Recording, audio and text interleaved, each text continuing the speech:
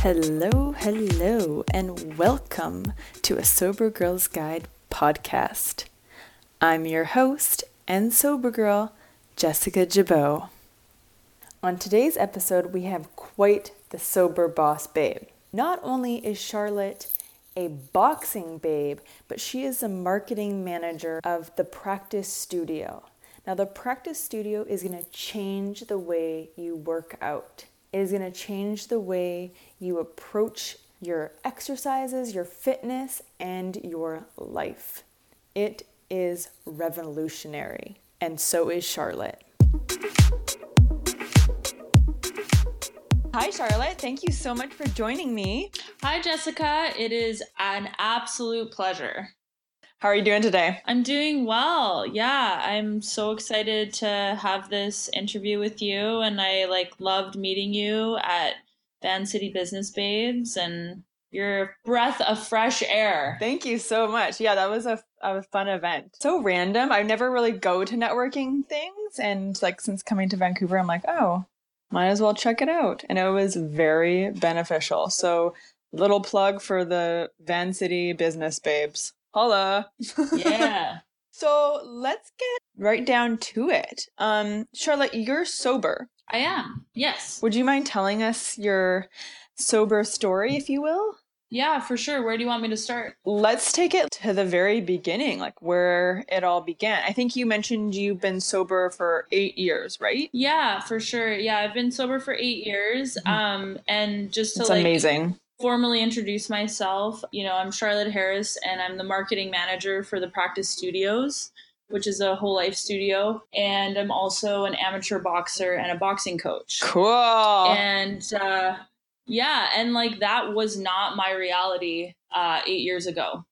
Right. At all, whatsoever. So what did 8 years ago look like for you? 8 years ago, I was completely crippled by anxiety and fear. Mm-hmm. And I couldn't really quite put my finger on, why. My drinking looked it looked manageable from the outside. I was like a party girl. I was living in LA when I was 22. So I'm 30 now. So 22 was towards the end of my drinking career, if you will. Uh-huh. And I was studying film and I was working in the film industry. Okay. And drinking was a huge part of that, right? Showing up to, those mixers and events and networking events and schmoozing and all of that. And it was all who you know. Oh, and, yeah. And, getting your connections. So I would show up and be the life of the party. Totally. What did you do in film? I worked I was an intern at the time. I studied at the New York Film Academy, and I was interning in film production. Okay. And then after that, I started working as a director assistant in Vancouver. And then, I moved into culture and wellness-based business, Lululemon. I started at Lululemon. I moved on to RYU Apparel, and now I'm at the Practice Studio. And so I've been fully immersed and in love with companies that really focus on fostering whole health and wellness in addition to growing business and thriving as a business. I think they really go hand in hand. When you empower people, you see your business grow. Simple as that. Absolutely. I love that. Mm-hmm. Okay, so going back to 8 years ago, LA, film, yikes. Yeah. So since I was a kid, I grew up in I had a pretty tumultuous family environment. My mom moved out of the country. We were traveling for a while. Her and my dad had a rough split up. She remarried, married my stepdad. And they had a rough split up. So I never really felt any kind of sense of real stable security or mentorship at home. Mm-hmm. And where I found my, where I felt a part of and most free and at ease was when I was partying with my friends. So that was kind of the route that I chose to take, which was be the life of the party. How much can you drink? How much can you,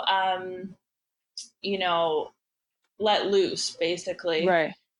And then, and then I had the weekend parties where I'd like trash my parents' house, and, I would drink, and then sometimes like, other things would come into the equation when I was drinking. Like I would use some recreational party drugs and whatnot, and I was really like ashamed, like in the daytime I was living this really like fun, exciting, ambitious life, which was all about like building my career as a woman in business, and then like in the weekends I was just like burning it all down. Yeah, you were living 2 different lives. Yeah, and it was weird. Like the best way that I can describe it is I basically felt like a fraud. Yeah. So like on the outside it looked so good, and then on the inside I was like dying. Wow. Yes, I can relate to that. Jesus. What kind of happened after that? Like, where did you go? Did you have a breaking point? Did you have, a quote unquote rock bottom? How did it evolve? At first, I had my first glimpse of sobriety when I was 21.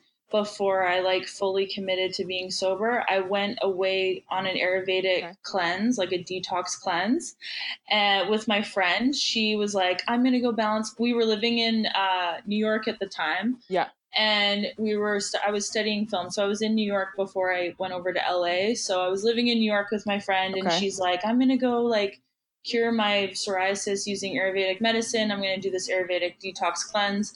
I was like drinking and smoking and eating whatever. And I was like, I think I need a cleanse too. And so I went with her, and like we did this like really cool, like intensive Ayurvedic treatment for 2 months. And after that, like my skin was all clear, my body was healthy, like my mental health felt so much better. Like I just had like this deeper sense of like clarity and confidence.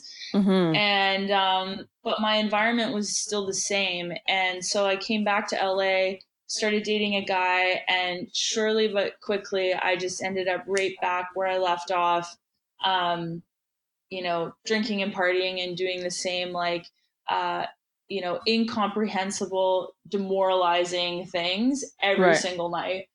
And but yeah, it wasn't like I didn't think I had a problem because I could keep it to the weekend. Do you know what I mean? Yeah, no, totally. I wasn't a daily like drinker. You would make it to work and we'd be fine. Yeah, I would make it to the work, and maybe I'd be like, I was like kind of late all the time, but like I'd make it to work, and like, I'd manage to like quit my job before they fire me because like I was just like, too cool for school. Like I was very like self-centered in my active drinking as well. Right. I mean, being late in LA is kind of typical, but it's true. And also like not showing up. Like when I like first lived in LA, I was like, oh my God, like flaking is a real thing. Like it's an actual thing. It's like, sorry, I flaked. There actually was no sorry. It's just radio silence. Yeah. Oh, like there is no accountability in LA. Like people can literally do whatever they want, like get away with murder, basically. And people are like, fine. They're like, oh, okay, well, what about today? Or what about tomorrow? Like, it's really crazy. Yeah, I think flaking was actually invented in Los Angeles in the early 90s. Yeah, totally. It's slowly coming to Vancouver now, too. We got some flaky people over here, too. So, you know how it is. Yeah. Well, hopefully it doesn't stick. Yeah. I think Vancouver people are too smart for that. Yeah, I don't know. Or I hope they are. We got smart people, thick people everywhere in every corner of the planet. This is true. We're just like, we're a little bit more vicious, like we say sorry, like we think we cover up our like assholeness with the word sorry, but it doesn't like, oh my God, erase being an asshole. So we're just like assholes that say sorry, and then like New Yorkers are just up front. They're just like, yeah, I'm an asshole. What's it to you? And then LA people are just like, I'm gonna just like secretly be an asshole and say nothing. So there's just, different versions. Total, same like, thing. Different degrees of assholeness. Yep. That's so funny. I totally find that even, like, driving in Vancouver, people are, like, indecisive assholes. Like, they're just kind of like, oh, well, you can go, but you can go. But then they're, like, passive-aggressive after, like, oh, well, you went. No one's making a move. Yeah, totally. It's so, like, passive-aggressive assholes. Yeah. For sure. 100%. Okay, so in LA, okay, I have a question. Do you think your sobriety had anything to do with your location, like living in New York or living in LA? Did that? No. No? Okay. No, I think, I don't know. I believe that like wherever you go, there you are. True. And yeah, I mean, you are home. Yeah, and like wherever you go, there you are. And like it could have put things a little bit in like fast forward because I wasn't living with my parents anymore. I was on my own.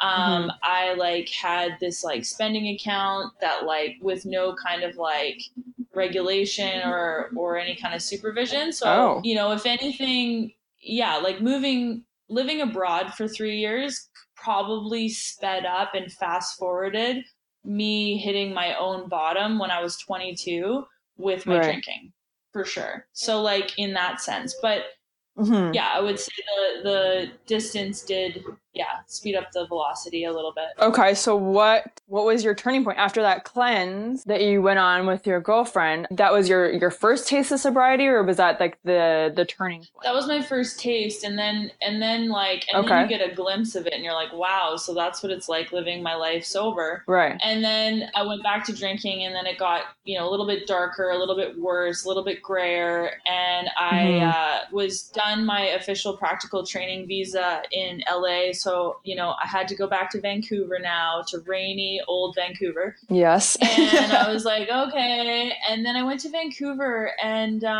it's hard to like connect with the community over here. And I like would go to the bar and I would like buy people drinks and I would like try to spark up a conversation. It was like I was kind of isolated, and you know, my drinking continued to kind of get worse. It didn't get better.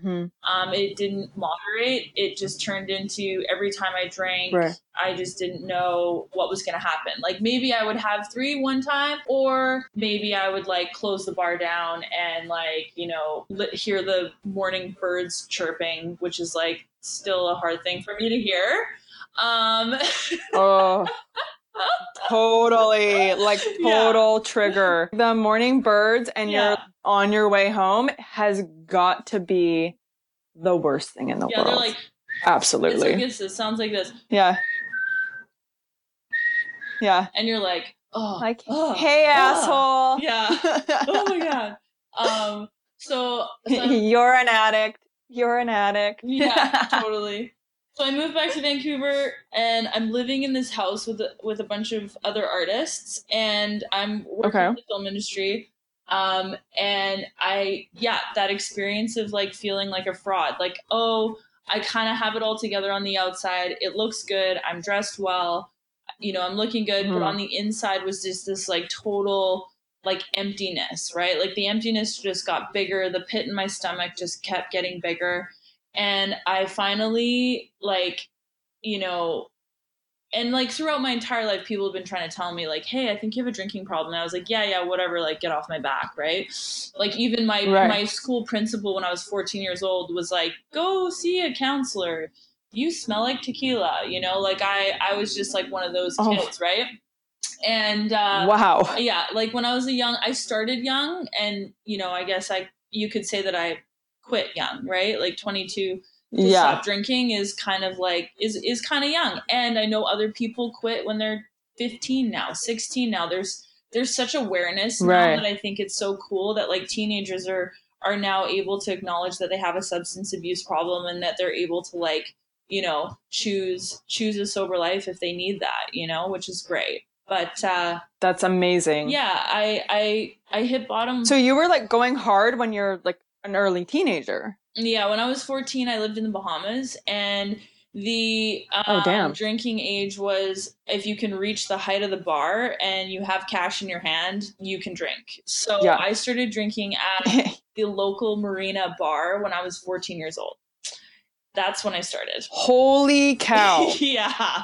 I mean, I was sneaking beers, well, like a beer out of my mom's fridge, and I thought I was a rebel, but like full on saddling up at a bar at 15, like that's 14, that's insane. That's crazy. Yeah. And I mean, I'm grateful I got it out of my system when I was younger, and I bounced back. Yeah. You know? And, when the hangovers weren't as bad and, but everyone has a different story, right? Mm-hmm. But yeah, I definitely started early. I just it was weird. It was like when I was a kid, I was like, if I can get my hands on, alcohol, cigarettes, whatever, then I will be a grown up. Like I saw it as a way of like growing up sooner and like a form of like independence or being one of the adults or something, even though neither of my parents drank very much. Like they weren't heavy drinkers. My dad would have a few beers and my mom like never drank. So it was weird that I saw that as like independence and being an adult or whatever. Yeah. That's very interesting. Yeah. But yeah, so I hit bottom, which is super important. I think for me is like it, with that desperation came willingness, right? Like I was desperate enough to consider that, my best way of running my life wasn't necessarily working anymore. Was there a specific instance that kind of like pushed you over the edge, or was it just like a general feeling enough is enough? Well, I mean, there was a series of moments, right? Okay. And then it was just kind of like this coming to. So the first moment that I would say is one of my bottoms is my mom was diagnosed with lymphoma. So stage 4 lymphoma, cancer of the lymph nodes. Holy hell. Wow. I'm living in LA. I'm drinking really heavy. She's in Vancouver. I'm supposed to come home for Christmas. And she's like, just a heads up, I have no hair and I'm like 20 pounds underweight. Just so you know, when I see you at the airport, don't freak out. Oh my God. And then she's like, don't Google lymphoma, right? Oh my God. And instead, right, like this is when I knew I had a problem, right? I was like, instead of being like, wow, I really need to be present for my family. Right. I like went out that night, got so drunk, I blacked out. I ended up in some random area of Los Angeles. Oh no. I didn't even know where I was. I missed my flight. I came to with like food on my clothes or something. I like didn't know where I was. I left right away in panic, went to a gas station to be like, where am I so that I can call a cab? And they called the police because they thought I was some sort of like sex trade worker because I was looking, I was in that worse of shape. Like I was that rough looking and like disheveled from the night before that they called the police, even though I was just asking where we were. Oh my God. You know what I mean? So then the police come and I'm like really nice to them, almost too nice. And I'm like wearing my little dress from the night before and my high heels. Right. And my friends literally had to come and like nurse me back to life for the like following 24 hours until I came to and was like, wow. So I like basically bailed on my mom who had like stage 4 lymphoma. I bailed on my dad and my sister who were all waiting for me in the airport. Oh no. And you think that would be enough to have me quit drinking, but it wasn't. And then, more and more of situations like that where the self-centeredness that happened from my drinking, like just all the results and all the impact, and eventually just ended me up with like no friends, like no real friends. Yeah. My family didn't even really want to have anything to do with me. Like it just had me be so isolated.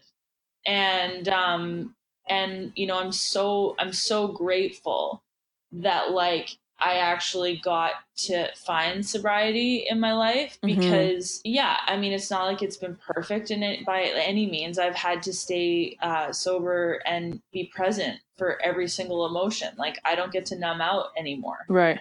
But I wouldn't trade it for anything. It's so crazy how we think like, oh, these horrible circumstances in our life that come up from our own doing would be enough to stop us, but you just keep on trucking. It's good that you realize that now. Yeah. Did you end up going to a treatment center or a rehab, or how did you what actions did I take?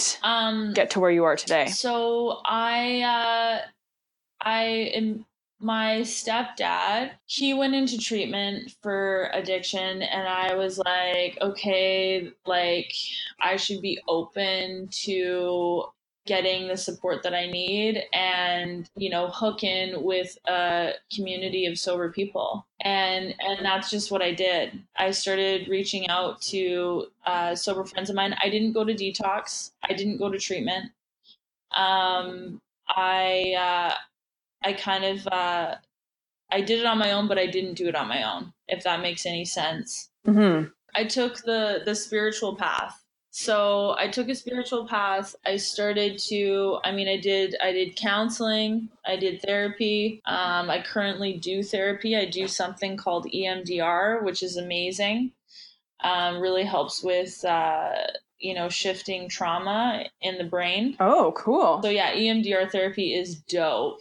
Oh my God. It's like neoplastic. How does that work? Like, what does that entail? It's like eye movement therapy. I mean, I'm not a doctor. I can't really like explain it probably very well, but I can explain it roughly. It's like eye movement therapy where trauma is the access point, and basically it's like a way of healing your brain at a physiological level, tapping into your subconscious mind. So your conscious mind is like at a language level, and subconscious is like in between like dream and awake. And you basically use these little tappers, or like you're moving your eyes from side to side, while reporting different things. And EMDR therapy is basically used for trauma patients, like people who, like firefighters who've been traumatized and like can't work in the field anymore. Like they do EMDR and suddenly they're able to work in the field. Neoplasticity used to be like only in children, but now they've discovered neoplasticity is possible for men, like for adults. And so like healing your brain actually physically holds on to trauma. Mm-hmm. So your brain holds on to trauma, and like, so when you like say there's this traumatic moment, and it doesn't necessarily have to be like, oh, some car flipped over and you saw like dead people everywhere. That doesn't necessarily mean trauma. It could be mom and dad were yelling at each other in the kitchen and you were 3 and you were trying to tell them to stop. Like that's an example from my own life. It's like I was 5. I was like, stop yelling, and they wouldn't. That in that moment, I had this like extreme feeling of like powerlessness and like I can't make a difference in the world. And it didn't stay in that moment. It came with me into my adult life. Yeah. So like trauma gets trapped by like a layer of protein in your short-term memory. So then things happen in your life and you start reacting like a 5-year-old. And so what EMDR does is it takes that short-term memory and it files it where it should be into your long-term memory. So you don't forget it, but it's not impacting you in the present moment anymore. So like EMDR therapy is a big part of my journey as well. Yes. Okay. That's so cool. I actually did some training kind of like that. It was called hemispheric integration, and basically like accessing it through the eyes and how you store basically 2 memories or remember certain situations in 2 completely different ways according to the different side of your brain. So like the left hemisphere and the right hemisphere. That's, pretty much the same gist of it, but it's really, really interesting. I like loved all that training and all that practices. It's so effective. It's mind-blowing, actually. Healing it's just extraordinary. We don't even know what's possible. Most people don't even realize that they need to be healed. Mm-hmm. Oh, well, this is how I am, or they think like personality traits or thoughts or feelings are part of just like who they are, when really it's like these little bits of trauma that are compounded over time, and now it's bigger than it really needs to be. Like it can be unhooked and unanchored, but people don't even realize it. It's mm-hmm. pretty cool. It's pretty interesting work. I love that. Yeah. And in the early stages, it was a huge part of it was mentorship. I needed a mentor. I needed a guide. I needed someone who had had gotten sober and stayed sober and lived a sober life, and they they basically held my hand through it and showed me how to do it. And then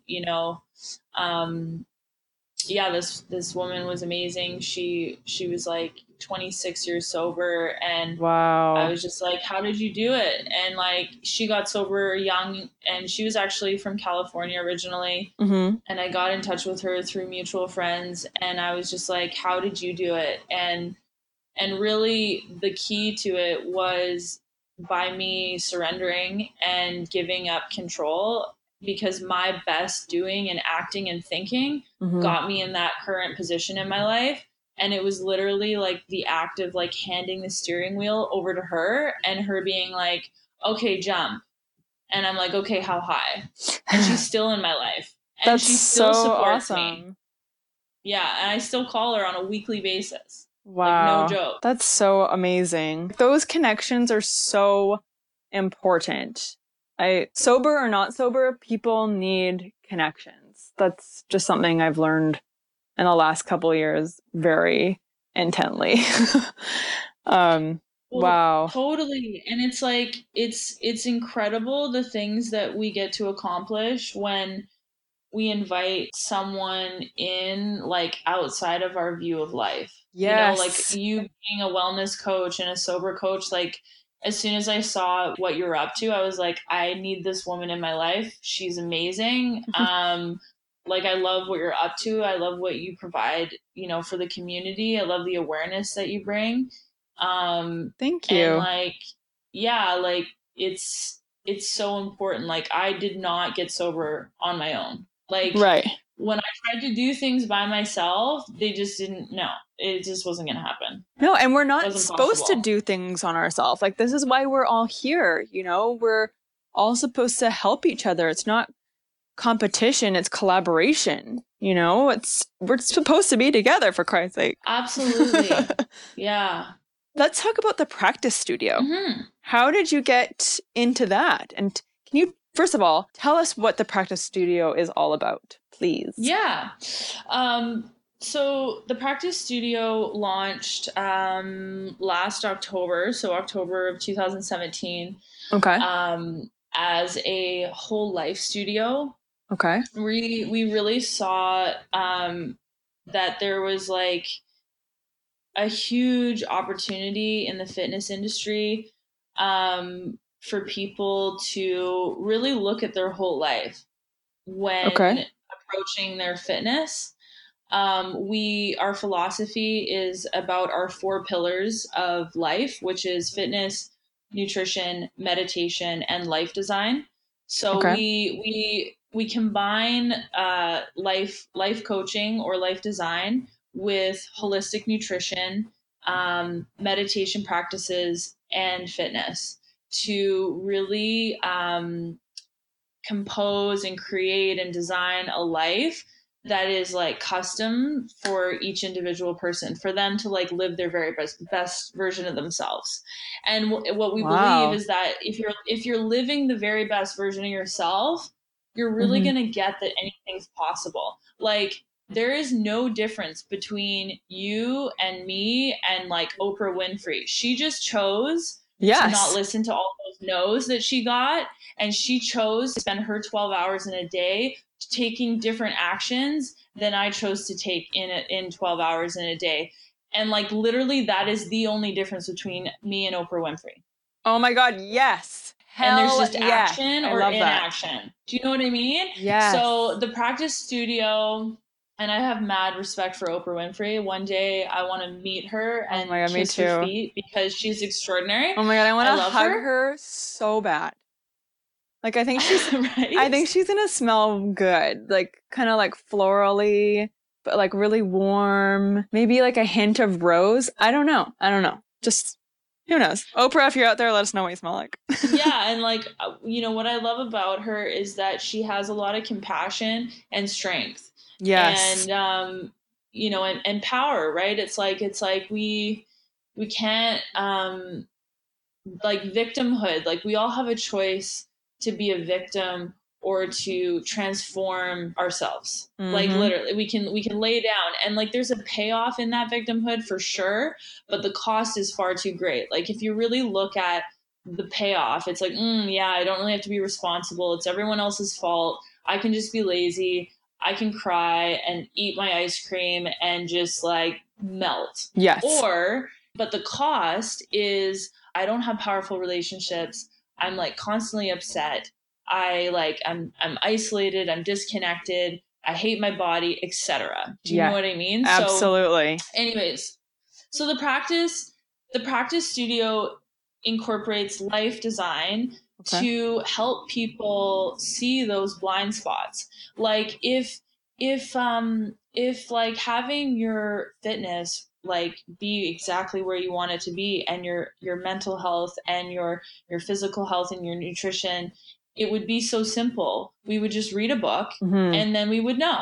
Right. But it's not that simple. We have these blind spots in our life that we don't even know are holding us back. So when you incorporate the life design aspect to the holistic nutrition and the fitness and the meditation, you literally discover blind spots and cause these awarenesses and these insights that actually move you forward and taking new actions that you didn't even know were possible to take. And then you start living that life. Oh, well, hey, anything's possible. Oh, wow.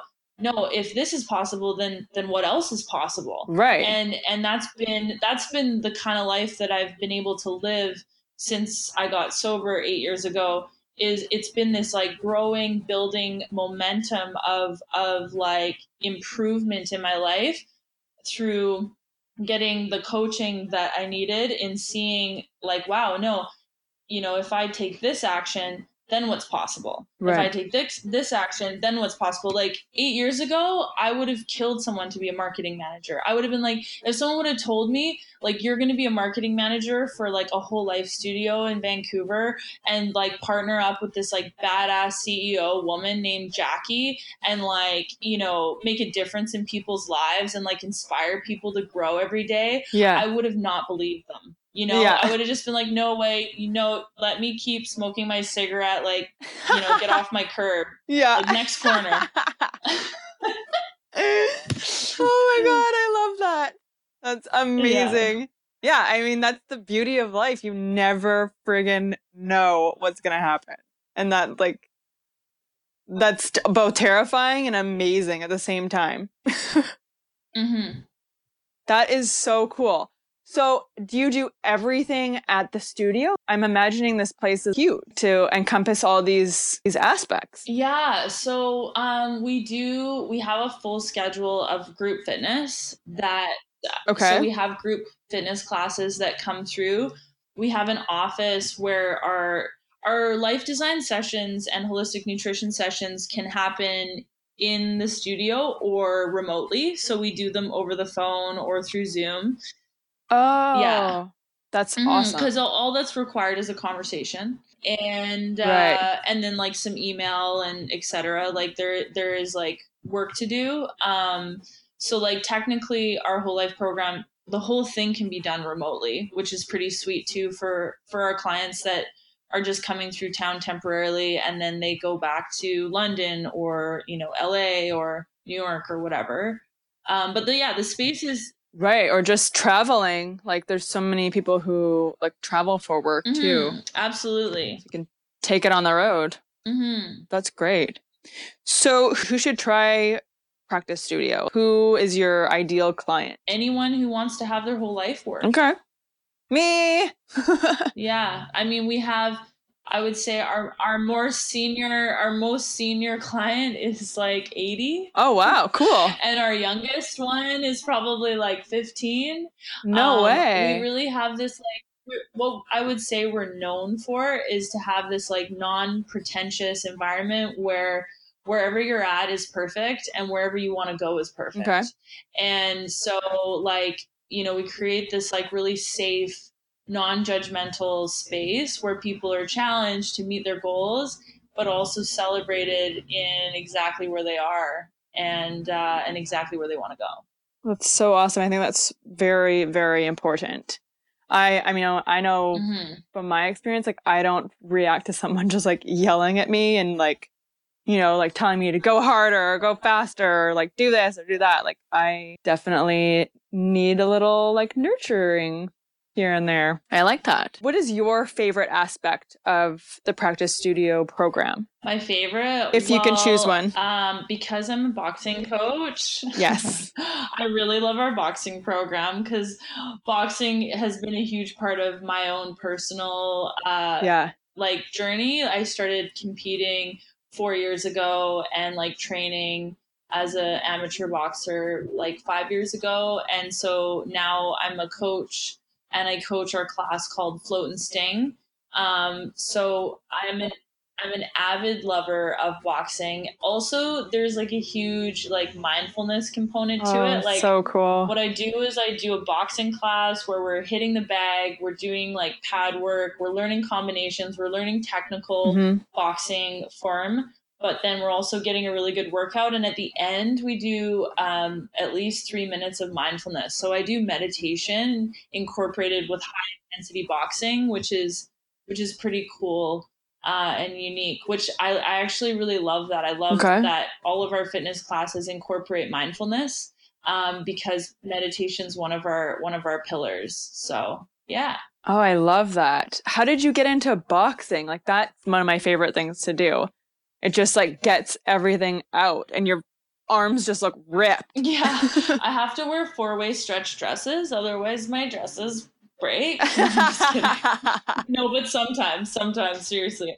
Hashtag athlete life, like these little dainty things. I can't wear them anymore. Oh my God. How did you get into it? I just started doing boxing inspired fitness with, some really amazing friends of mine, Anna Ferrant and Jordan.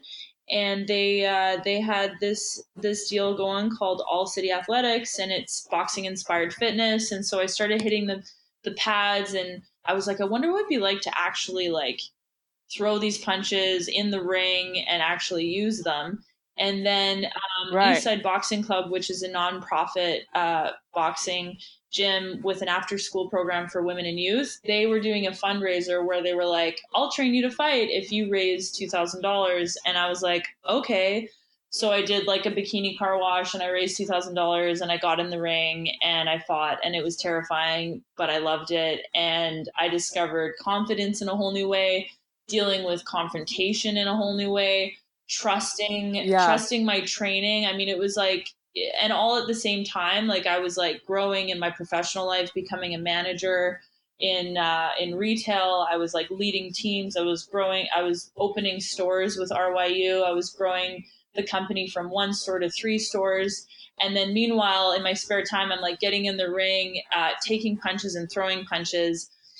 And it was totally transferable. Because like when you're working in a startup, you're taking punches and you're throwing punches. Not literally, but like emotionally you are.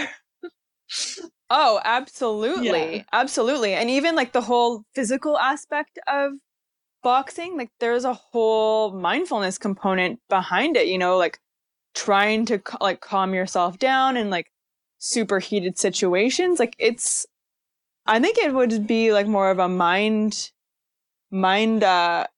exercise as well as it is physical. Yeah. Would you agree? Oh yeah, for sure. And the first fight that I had, I lost it because I was just too afraid. Like I was really afraid, and I tensed up and I panicked and I wasn't able to relax. And a big part of boxing is about having fear and like accepting it and taking a deep breath and then relaxing and performing, like staying as relaxed as possible because you burn fewer calories, you absorb punches in a different way when you're relaxed. If you're stiff, you can just drop really easily, right? And then the second year, I did the fight again. It's called the Restaurant Rumble. This year, I did not compete. I got to like volunteer and support other fighters in the ring, which was really cool. But the second one that I did, I won. And it was because I put in the work and I practiced mindfulness. Like it was my first time that I had really focused on the mind game around it in like doing that. And I got coaching from another boxer who was really skilled, and he was trained by like Mayweather, and he was on his way to the freaking Olympics at the time. And he got on the phone with me and was like, Charlotte, it's all about the jab. And then he was like, tell yourself you're the fastest, you're the best, and you're the strongest, over and over again. And I was like, jump roping, warming up, getting ready for my fight. There's 900 people in the Commodore Ballroom all cheering for the fight before mine. I'm getting ready to get in the ring, and I'm just terrified. I'm like, I'm never doing this again. This is the worst thing ever. Oh my God. And I just kept telling myself, I'm the fastest, I'm the best, I'm the strongest. And then as soon as the bell rang, it was just like, ding, done. Like I was in the zone, in that like flow state of performance. And at one point in time, I could hear like the audience cheering my name, and yeah, it was a totally cool experience. So ever since I've, whenever I get the chance, I take the opportunity to compete. So that is so cool. I love that. Big ups to you. Holy cow. Thanks. That is very, very brave. I love it. Sure. You asked me what my favorite aspect of the practice studio is, and I would say life design. Yeah. Like life coaching, life design for me is like at the source of it all. Like if my intentions and my view of life are geared in the right direction, then all of those other things that I want to have happen in my life start moving forward. So I would say like that's something that I found super effective in everything. My relationships, my fitness, my nutrition, my everything. Everything is the life design, the life coaching aspect, for sure. I think that's what makes us special. I think it's a totally unique program. I've never, ever heard anything like it. It's so cool. Thank you. And one day we'll open a location in LA. You know what I'm saying? We'll come. That would be awesome. I don't know if I will be in LA because Vancouver is kind of winning me over right now. No way. Yes. That's a whole separate show and conversation. Okay, well, we have to talk about that. We'll definitely touch. Yeah, definitely. So just wrapping it up here, I was wondering what your piece of advice is to someone listening to this podcast who is sober, who is thinking about getting sober. What advice would you have to that person? If you're thinking you have a problem with drinking, you probably do. Normal drinkers don't think that. If one glass of wine is absurd to you, if you can't just drink a half a glass of wine, then you probably have a problem with drinking. Yeah. And it's okay. And it's not the end of the world. And the most fun that you're going to have in your entire life is yet to come. And like, you're worth it. And reach out and let a strong, sober community love you until you can love yourself. And it's okay to be in a dark place. Absolutely. And there's people out there like you and me and all these other guests that I have on the podcast who are living proof and here to help, right? Absolutely. I love that. Charlotte, thank you so much for your amazing words of wisdom and for your time. Thank you so much for the invitation. It was an absolute honor and privilege to have this conversation with you. Yeah. So can you tell people where they can find the practice studio? Yeah, we're located at 102 1500 Howe Street in Vancouver. And our website is www.thepracticestudios with an S on the end.com. And that's where we're at. And then on Instagram, we're The Practice Studios. Awesome. So amazing. Again, thank you so much for your time. Thank you. And have a great day. You too. Thank you. Okay, bye.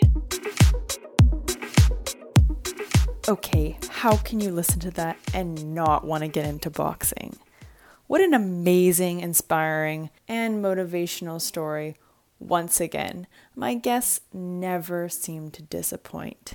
As always, thank you guys so much for listening and so much for your support. Couldn't do without you. Be sure to check out A Sober Girl's Guide on social media at A Sober Girl's Guide and check out the blog at asobergirlsguide.com. Subscribe, comment, and rate the podcast. I love to hear feedback from you guys. Have a great day.